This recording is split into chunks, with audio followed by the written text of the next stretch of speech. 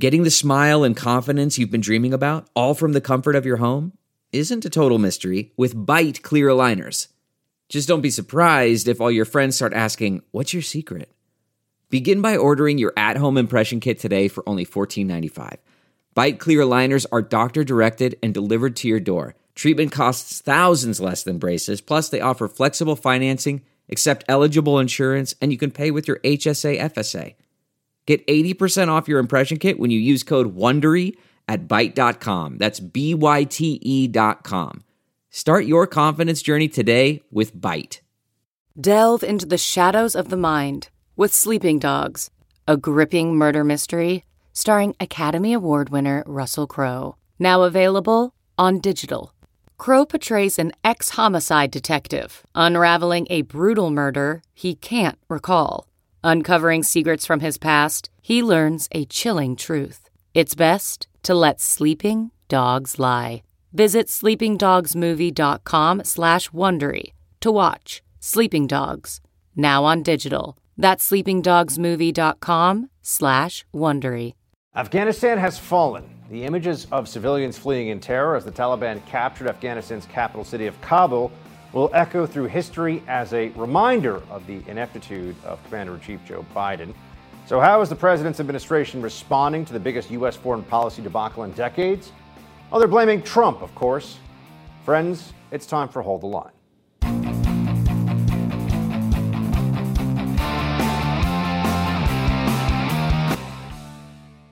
Welcome to Hold the Line. I'm Buck Sexton. So Afghanistan has collapsed, and the Kabul central government is now in the hands of the Taliban. This is a disaster. It is the biggest foreign policy disaster that any of us have seen in decades, perhaps even in generations.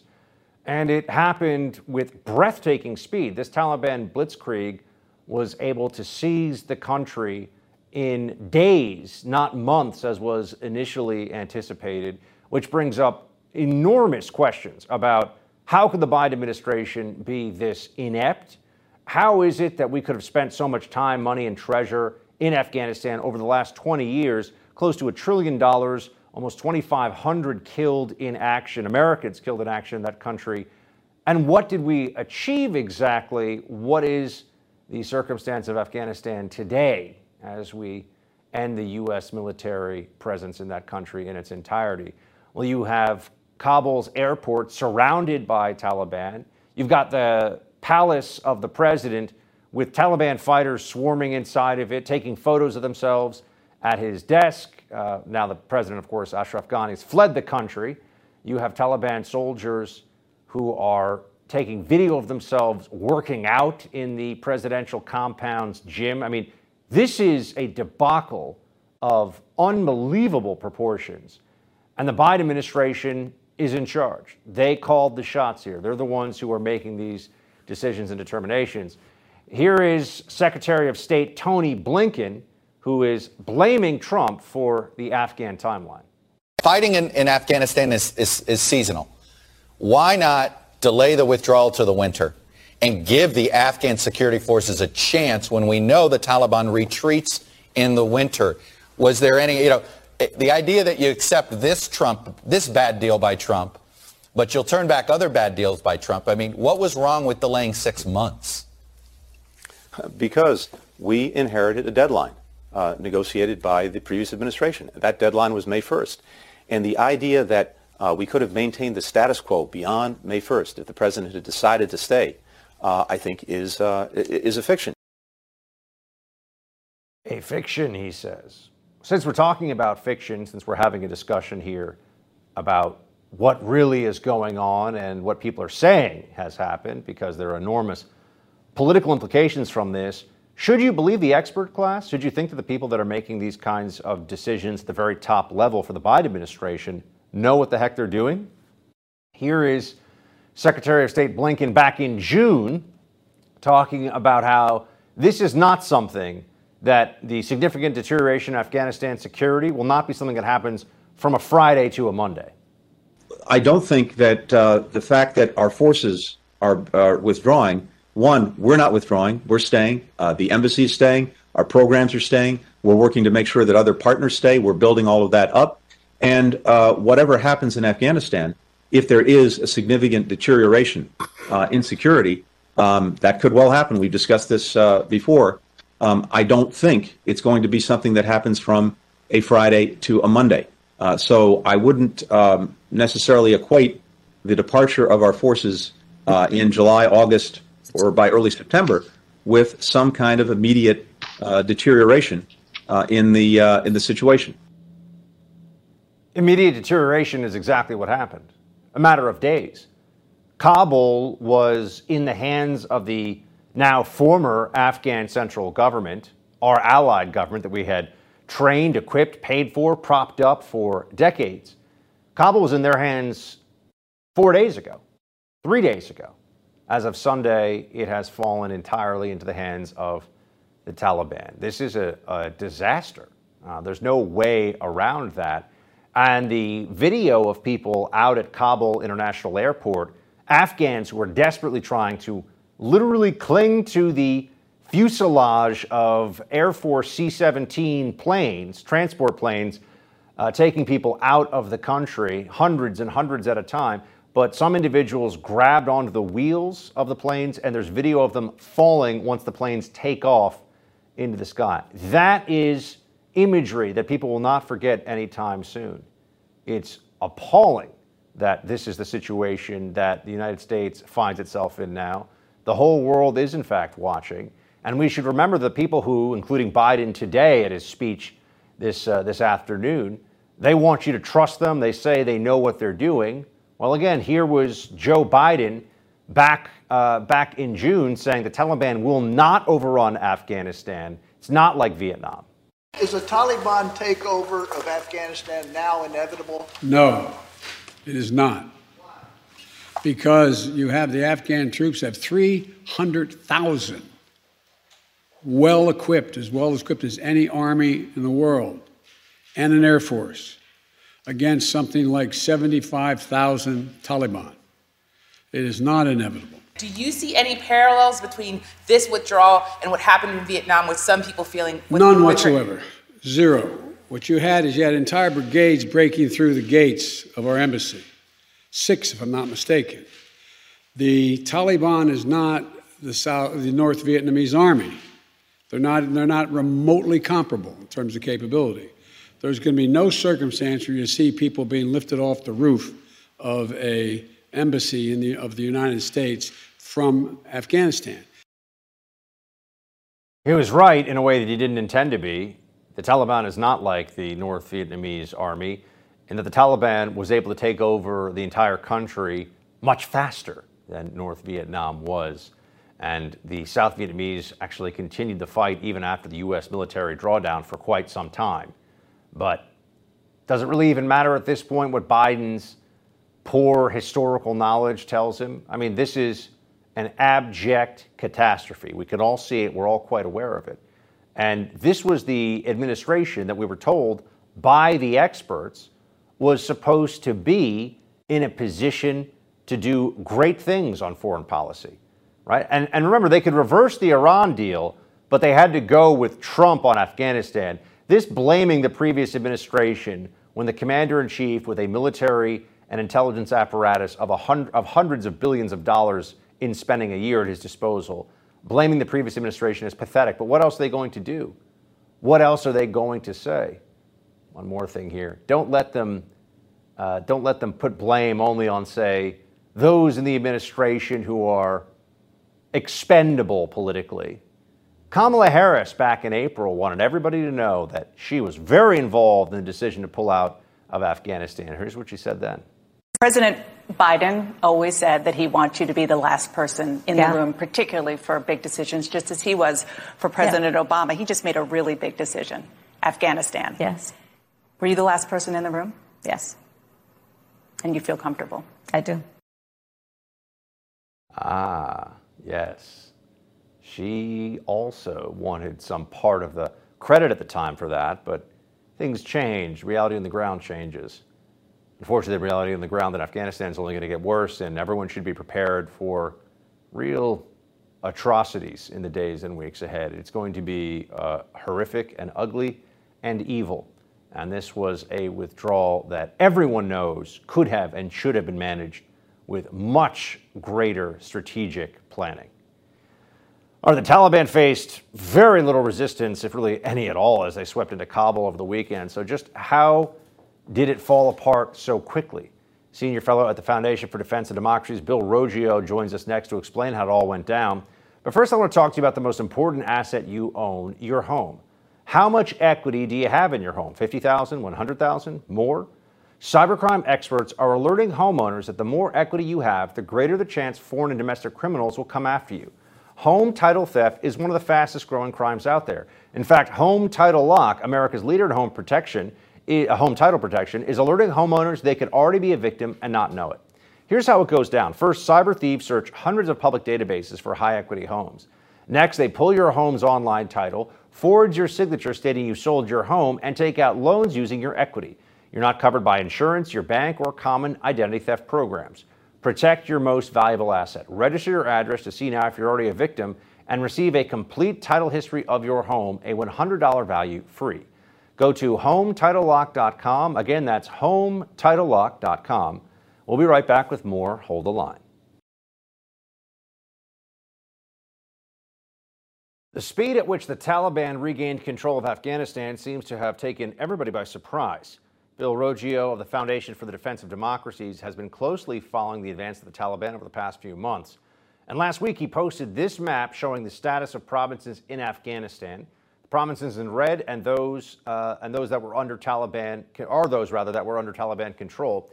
Here's what that map looks like today, just 1 week later. Near total Taliban control. So how did it all fall apart so quickly? Joining me now, senior fellow at the Foundation for Defense of Democracy's Bill Roggio. Bill, good to see you again, though the circumstances right now are obviously pretty tough, but thanks for being with us. It's always a pleasure to join you. Unfortunately, it usually means there's bad news, but here we are. So last we talked, it was the Taliban is taking control of a lot of the country. Now, for all intents and purposes, the Taliban controls Afghanistan. Kabul fell in a matter of days, and this just seems to be an utter disaster. But just focusing on the more the military and tactical side of it, Bill, than the political Biden administration catastrophe component. How did this happen? I mean, we were told there was a 300,000 person Afghan army a matter of weeks ago, and we didn't even hear about any really long drawn out battles for any of these cities in recent weeks. What went on here? Yeah, this is a Taliban, the result of a Taliban strategy that was in the works for years, combined with a massive misunderstanding of what the Taliban was by the U.S. establishment, U.S. intelligence officials, the U.S. military, and 3 successive administrations that denied the fact that the Taliban only wanted to retake control of Afghanistan and repurpose its Islamic Emirate. So how does this unfold? In 2014, when the U.S. military transfers control to the Afghan security forces, the U.S. military was focused on securing the cities. Right? They were focused on a population-centric counterinsurgency strategy. The Taliban said, fine, we don't care about the cities right now. We're going to go after the rural areas. They did a rural insurgency. And we'll take these areas and then we'll expand our control outward. And that's exactly what they did. And it's exactly why this map that I've been tracking for 7 years, that's why I created it, because I recognized this strategy. And over time, they expanded their control little by little by little, up until President Biden's announcement, where they controlled, I would say, about 1/6 of the districts in Afghanistan. Think of them as counties here in the United States. And about half of the districts were contested. These were places where the Taliban was clashing with Afghan security forces. So over the course of that time, the Taliban built up its strength, and it almost hollowed out the Afghan security forces in the process. In many of those areas that were contested, military bases or district centers, they were under siege from the Taliban. They were cut off from resupply. So when the Taliban, after President Biden made the announcement April 14th, the Taliban waited for that May 1st date so it could say it lived up to its part of that awful Doha agreement signed by the Trump administration. And then it launched its offensive. And then over the course of 3.5 months, Nearly every one of those contested districts went under Taliban control. And as soon as they controlled those districts, then that rural insurgency strategy that we talked about, they were at the city gates. And then it was just a matter of taking cities and provinces. And then that's what they did. The North went first, along with the West. The North is the key strategic area. That's where all the government power brokers are. The Taliban denied them their base of support. It also denied them a future Northern alliance, but that's for another day. Then it swept the South quickly. Then it swept the East. This was a course of 12 days. So people are saying this was an immensely quick collapse. But when you look at the history of this, when the history of this is written, and I hope to do that someday soon, you're going to see that the Taliban had a plan. It was patient. It executed this plan under the noses of U.S. intelligence, Afghan intelligence, and the U.S. military. They planned, organized, and executed this sophisticated operation under the nose of multi-billion-dollar intelligence services and the U.S. military, which instead of worrying about what the Taliban was doing militarily, bought into the Doha process. It bought into the idea that there could be peace. We were playing a game for a tie, and the Taliban were playing to win. And guess what? When that's the case, the guy playing the win usually will win. What is the truth? I mean, when we look at the Doha agreement from the Trump administration beforehand, I'm seeing people that are saying, Bill, well, the moment that the Taliban made moves on provincial capitals, then that could have triggered provisions that had already been set out, that Biden could have started doing escalated airstrikes, and that there was essentially a military response that was supposed to be a part of that process. Is that accurate? I mean, what was baked in here, and what were decisions that Biden clearly made? Yeah, that's completely inaccurate.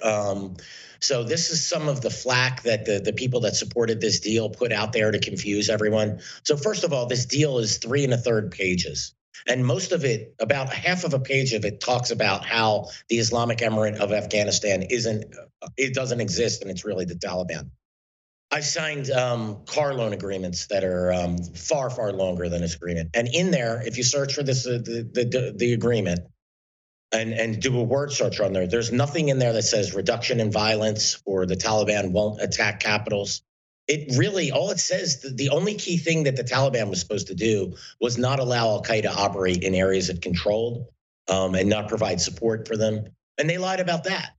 So there was nothing stopping the Trump administration or the Biden administration from preventing this Taliban advance. The reality is that 3 successive administrations wed themselves to peace with the Taliban while the Taliban used the peace talks to force the U.S. to withdraw. It's that simple. There's anything about this agreement. I mean, it'll take you no time to read. And it's all been a smokescreen put out by Zalmay Khalilzad, who's told us the Taliban will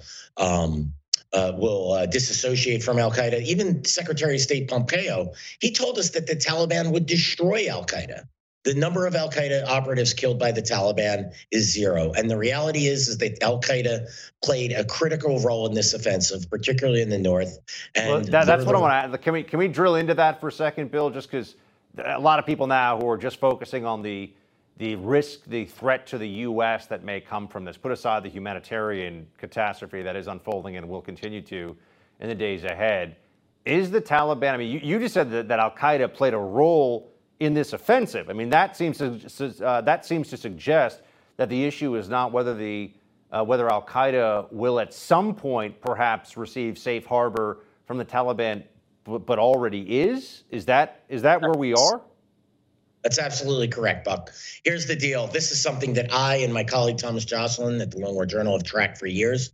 So forget the history of it. After the Doha, or a week before 2 months before the Doha agreement was signed, the U.S. and Afghan forces killed a man named Asim Umar. He's the head of al-Qaeda's branch in the subcontinent. It's one of the key, that's a top leader within al-Qaeda, coordinates al-Qaeda's operations regionally.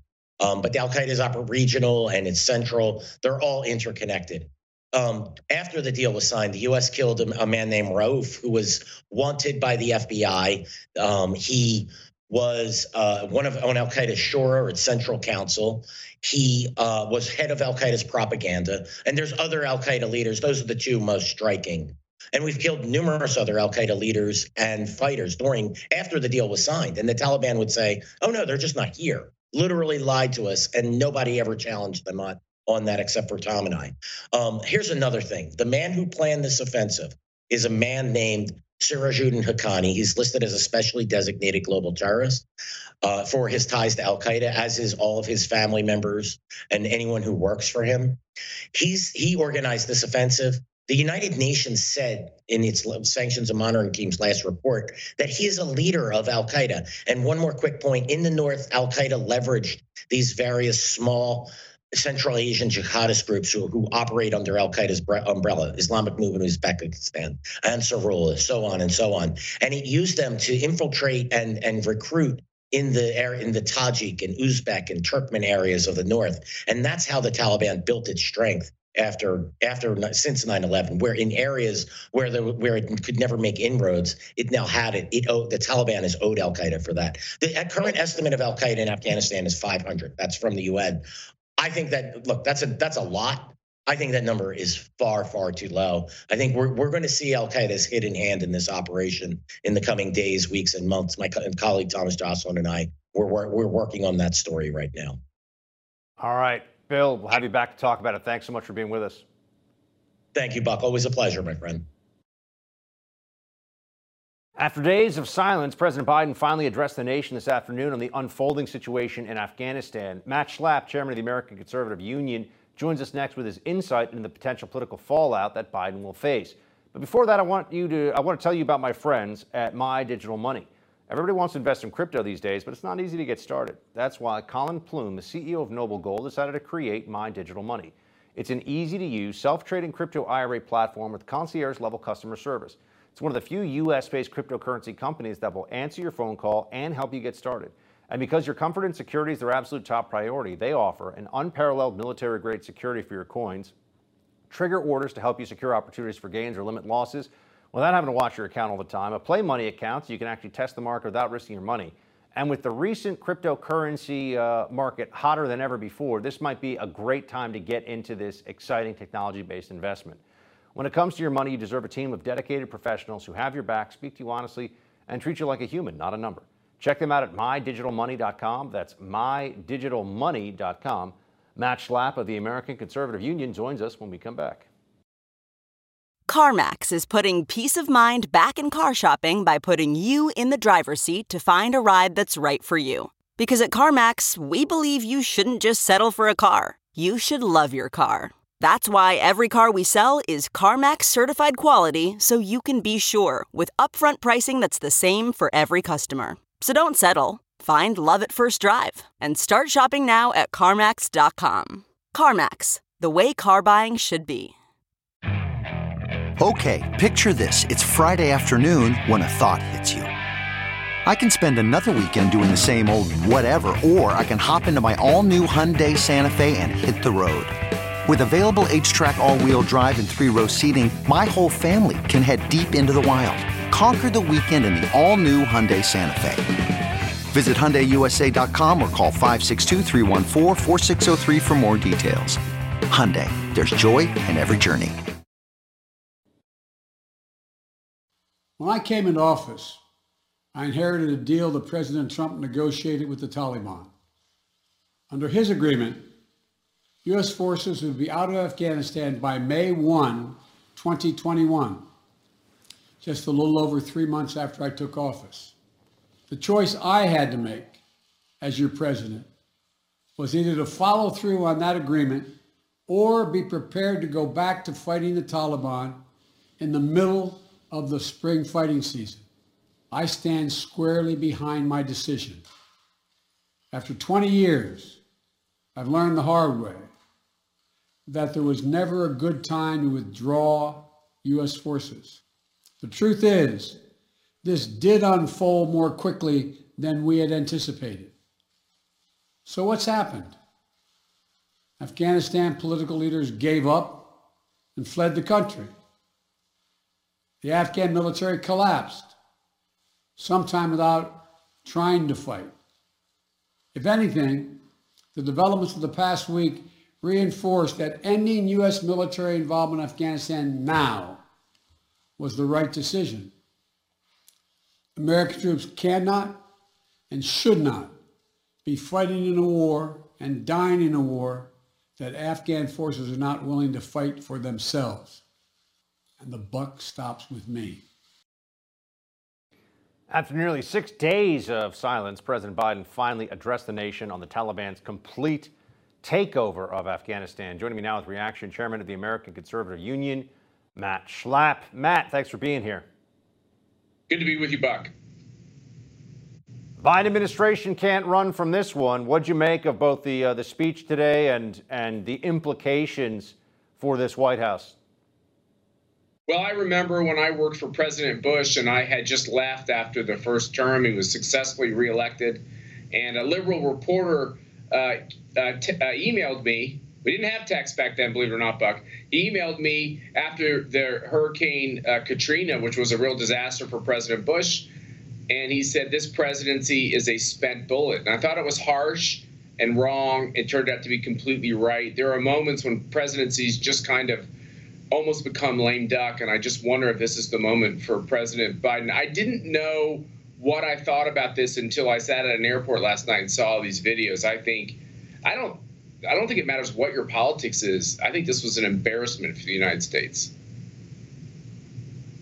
Former President Trump certainly agrees. He shared in a statement, it's time for Joe Biden to resign in disgrace for what he's allowed to happen in Afghanistan, along with the tremendous surge in COVID, the border catastrophe, the destruction of energy independence, and our crippled economy. It shouldn't be a big deal because he wasn't elected legitimately in the first place. Putting aside the election issue, Matt, which I know you've dealt with a lot, tell me a bit about the implications here for Biden, not only on the Afghan issue, but just to your point about an almost feeling of lame duck presidency. This is certainly a catastrophe presidency so far. Yeah, Buck, we've had you at CPAC, and you've been a voice for an America first foreign policy and not being interventionist all over the globe. So I think we can separate these issues about whether or not we should have thousands and thousands and thousands of American troops in a country like Afghanistan, and then look at the course of the last several days, the last 6 days, as you said, and separate those two and say, if you're going to pull out of a country, there's a right way to do it and a wrong way to do it. Clearly, sadly, tragically, this is a textbook for the wrong way to do it. And, it's not like this is the only disaster the Biden administration is dealing with. They have a disaster at the southern border, which is of their making. They have a disaster on COVID, which is, Chinese corona, which is the Chinese communist government's making. But they've made it worse because they sold a bill of goods to all of us that the thing was under control because we would all wear masks, or we would shut down our schools, or we would treat a vaccine as if it was an inoculation, when a vaccine is only kind of a temporary cure for some, not even a cure, but a medical therapy. So this is a problem that they have. 2/3 of the backbone of Joe Biden's approval numbers, which have been pretty good, right above 50%, are based on his handling on Chinese corona. So if you take that into account, as that starts to break down tragically, the border, which I think is the number one reason the Republicans will take back Congress next year, and then put this inflation, which is out of control altogether. I mean, this really is Jimmy Carter all over again. The only difference is Billy Carter was known for drinking too much beer and coming up with Billy beer, and the Biden family seems to have a lot more ethical problems than that. I know that the press is trying to pretend like they're real journos in this moment because there's no defense of the Biden administration withdrawal plan, how they're executing this withdrawal that does not look absolutely absurd. And so I view this as just pseudo-journo opportunism. And if you're talking about that, I think no one does it better than Mr. Tapper over at CNN. But here he is with the Secretary of State, all of a sudden pretending to be a guy who wants to really get answers.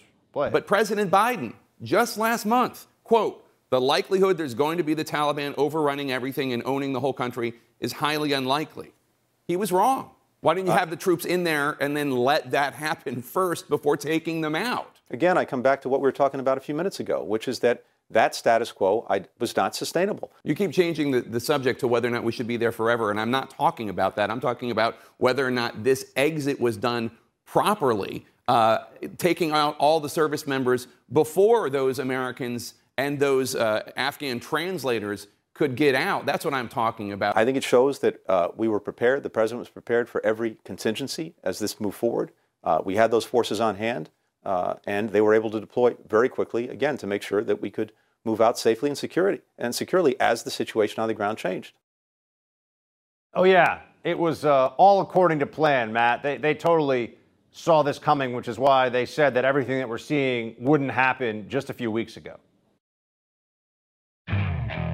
Okay, picture this. It's Friday afternoon when a thought hits you. I can spend another weekend doing the same old whatever, or I can hop into my all-new Hyundai Santa Fe and hit the road. With available H-Track all-wheel drive and 3-row seating, my whole family can head deep into the wild. Conquer the weekend in the all-new Hyundai Santa Fe.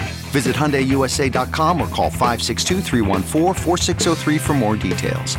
Hyundai, there's joy in every journey. Okay, picture this. It's Friday afternoon when a thought hits you. I can spend another weekend doing the same old whatever, or I can hop into my all-new Hyundai Santa Fe and hit the road.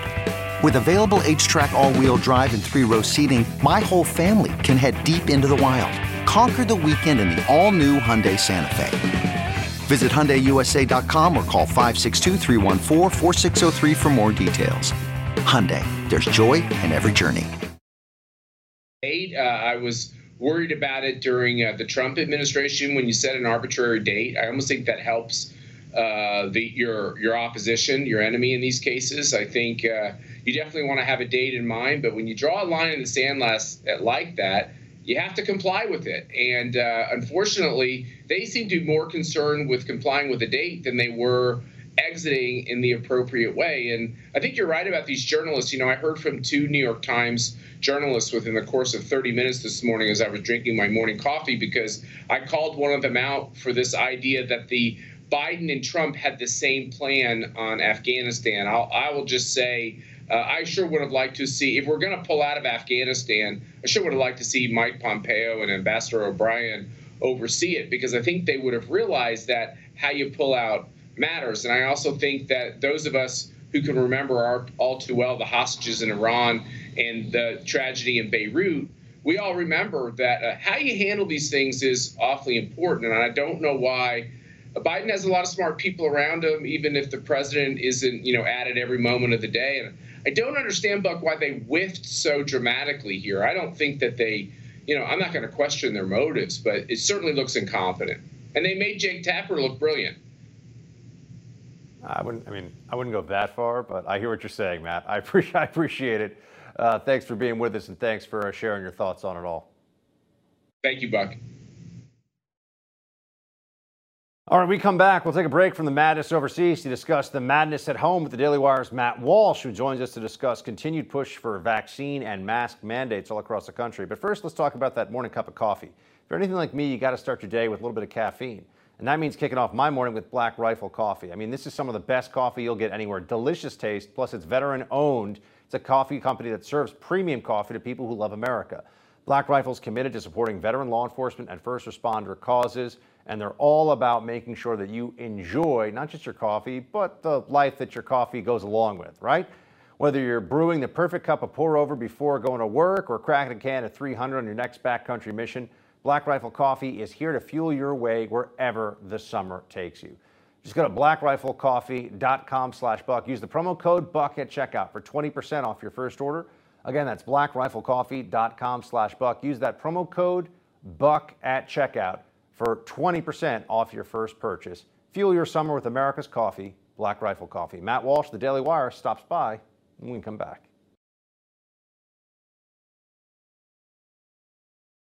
The U.S. Department of Homeland Security recently published an advisory on current terrorism threats. Among those mentioned were grievances over public health, safety measures, and government restrictions.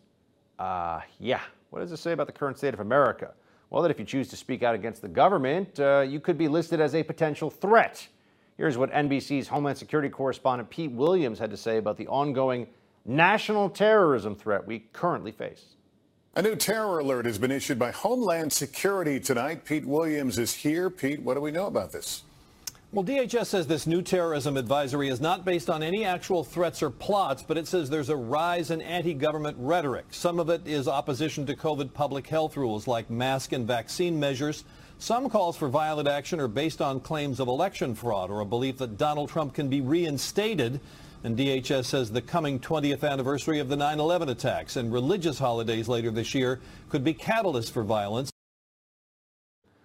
The more this continues, my friends, the more we begin to see the mainstream media and the Biden administration hit the panic button because people with common sense are waking up. Here with me now is the host of the Matt Walsh podcast. Matt Walsh, good to see you, sir. Hey, thanks for having me.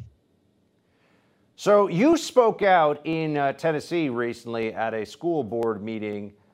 Just tell everybody, because there were some in favor of the school mask mandates and some opposed, obviously you among them. What did you say and what did you hear when you were at this front line of the school mask battle? Yeah, my point was just to try to inject a little bit of sanity and common sense and maybe some perspective into this debate over masks. And I found that I already knew there was a lot of that missing from the debate, but at the school board meeting, that became even more clear because, there were a lot of pro-mask parents there, and the school board had already instated the mask mandate before this meeting. They had the week before they had met privately and decided they were going to do this, and then they had the meeting after that. But there were a lot of parents getting up there and sort of tearfully thanking the school board for imposing the mask mandate. And many of them were quite terrified that a student indecently exposing their nose and mouth might be a threat to their children, and it's just totally irrational. So that's the point I tried to make when I spoke. I only had 3 minutes, but when you compare the threat that COVID poses to kids against many other kinds of threats, including the flu, for example. You see how small and how minor that threat really is, which is something we should be grateful for.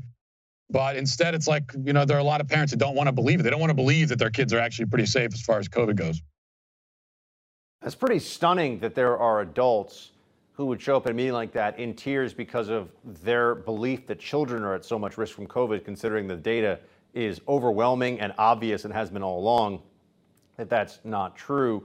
But as you can see, Matt, there are measures being taken by cities in many places across the country, New York, Los Angeles, San Francisco, New Orleans, where they're saying there's some version of vaccine passports as well as indoor mask mandates, depending on the place. I mean, New York City Mayor de Blasio just clarified ID must also be shown along with proof of vaccination. So now people have to have proper ID to be vaccinated, and they must have matching ID at all times to enter restaurants and all indoor venues in New York City. I just understand if voter ID is racist for vote, how is this not racist, especially in a city like New York, where you have, for the African-American population in New York City, a majority overall are unvaccinated, and something like 70%, close to that, of those under 40 are unvaccinated. So why isn't that racist? Yeah, just one of the many contradictions and double standards we've got from this, from the left, in reference to the COVID measures. I mean, another big one is, when it comes to masking, they've kind of thrown all of their "my body, my choice" language out the window. And then with the IDs, whether it's racist or not, the fact is they tell us that to get an ID to vote is whether you're white or black, it's cumbersome. Because we're even told, well, what about rural Americans? And, they can't find a way. Kamala Harris was talking about that a few weeks ago. It must be so difficult because they don't have, they don't have those fancy photocopiers to make copies of their ID. So that's cumbersome. But that's, there's a presidential election once every 4 years. And so you got 4 years if you want to vote in a presidential election to figure out some way to get an ID. If you could just 4 years to plan for it and execute that plan, as opposed to, vaccine passports and now all the identification that you need just to live your daily life on a day-to-day basis. So it doesn't make any sense how that wouldn't be at least as cumbersome as getting an ID to vote. It makes no sense at all. Matt, I know you're a Tennessee resident, and as a state, because it's redder than some of the states like New York and California that have had the most extreme measures, you're perhaps better off there, and also in Texas and Florida, some other places across the country. But now, as I'm sure you've seen, the Biden administration is discussing mandating COVID-19 vaccines for interstate travel. They're worried that this might be polarizing for the moment, but I mean, Matt, what do you think happens if the Biden administration says you can't fly domestically, essentially, across state lines, without getting vaccinated? I've been wondering this whole time, as I think we all have been, like when do we reach a point as an American people, as a people, that this is just that's a line, that's one line you can't cross. It's gone too far.